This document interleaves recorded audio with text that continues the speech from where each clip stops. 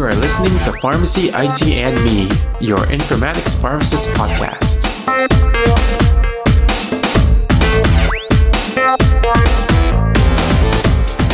Alright, welcome to another episode of Pharmacy IT and Me.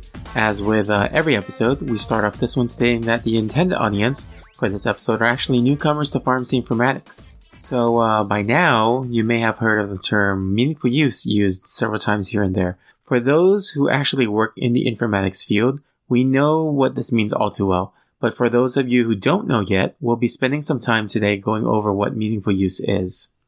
So, what is meaningful use? This was a program that was implemented back in 2009 by the HITECH Act, which is the Health Information Technology for Economic Clinical Health Act. So sometimes it's kind of funny how forced some of these acronyms are, but that's another story.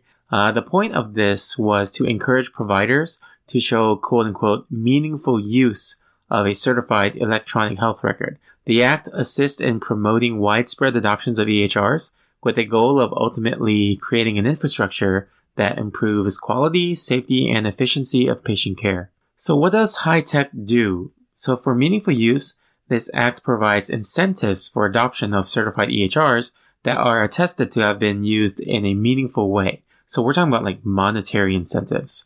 And the act also provides protections to identifiable health information beyond covered entities and business associates. So it's basically reaffirming the HIPAA rules. So as with every law or every, act, who actually governs this? The government has an office actually established called the Office of the National Coordinator for Health Information Technology, or the ONC for short. In addition, the DHHS is also one of the governing bodies. They establish programs to improve healthcare quality, safety, and efficiency through the promotion of health IT. Also, the FDA has a work group called the FDA SIA that works on proposing strategy and recommendations on framework for health IT. They issue these recommendations to the ONC, the FDA, and the FCC.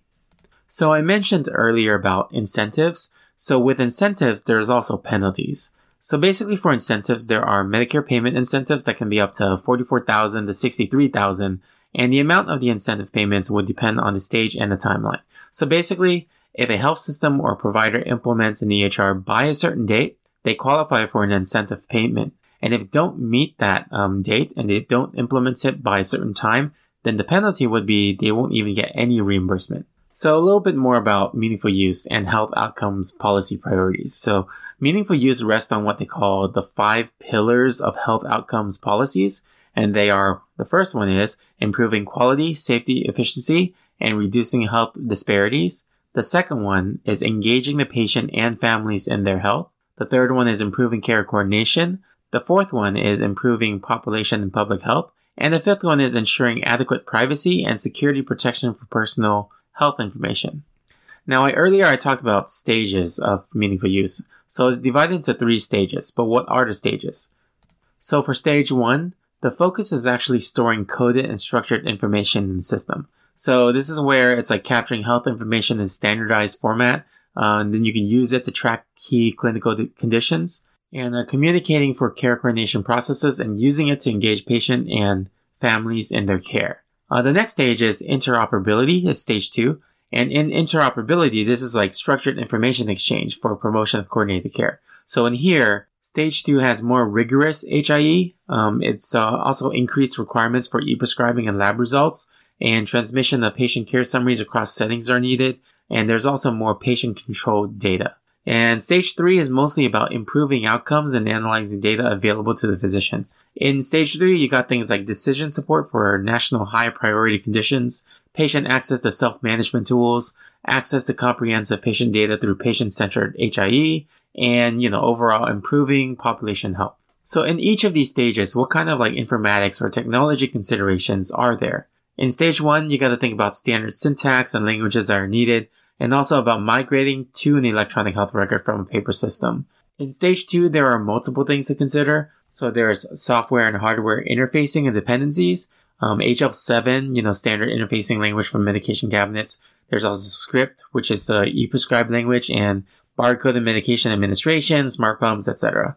And finally, in stage 3, this is where you have advanced clinical decision support, where it's like algorithms that assist in clinical decisions based on cross-platform data analytics. So remember, meaningful use is not just results, but results that are meaningful to the system. Alright, if you like this episode, you guys can subscribe and rate us on iTunes, Stitcher, Google Play, Spotify, or any of your other favorite podcasting services. You can follow us on social media on Twitter or Facebook at PharmacyITme, or our Instagram at Pharmacy Informatics, or you can send us an email at pharmacyitme@gmail.com. You can also follow me on my personal Twitter account at TonyDowPharmD, and visit our website pharmacyitme.com for any podcast updates or occasional blog posts. Thank you again for listening, and I'll see you on the next episode of Pharmacy IT and Me. And remember, technology is a tool, patient care is the goal.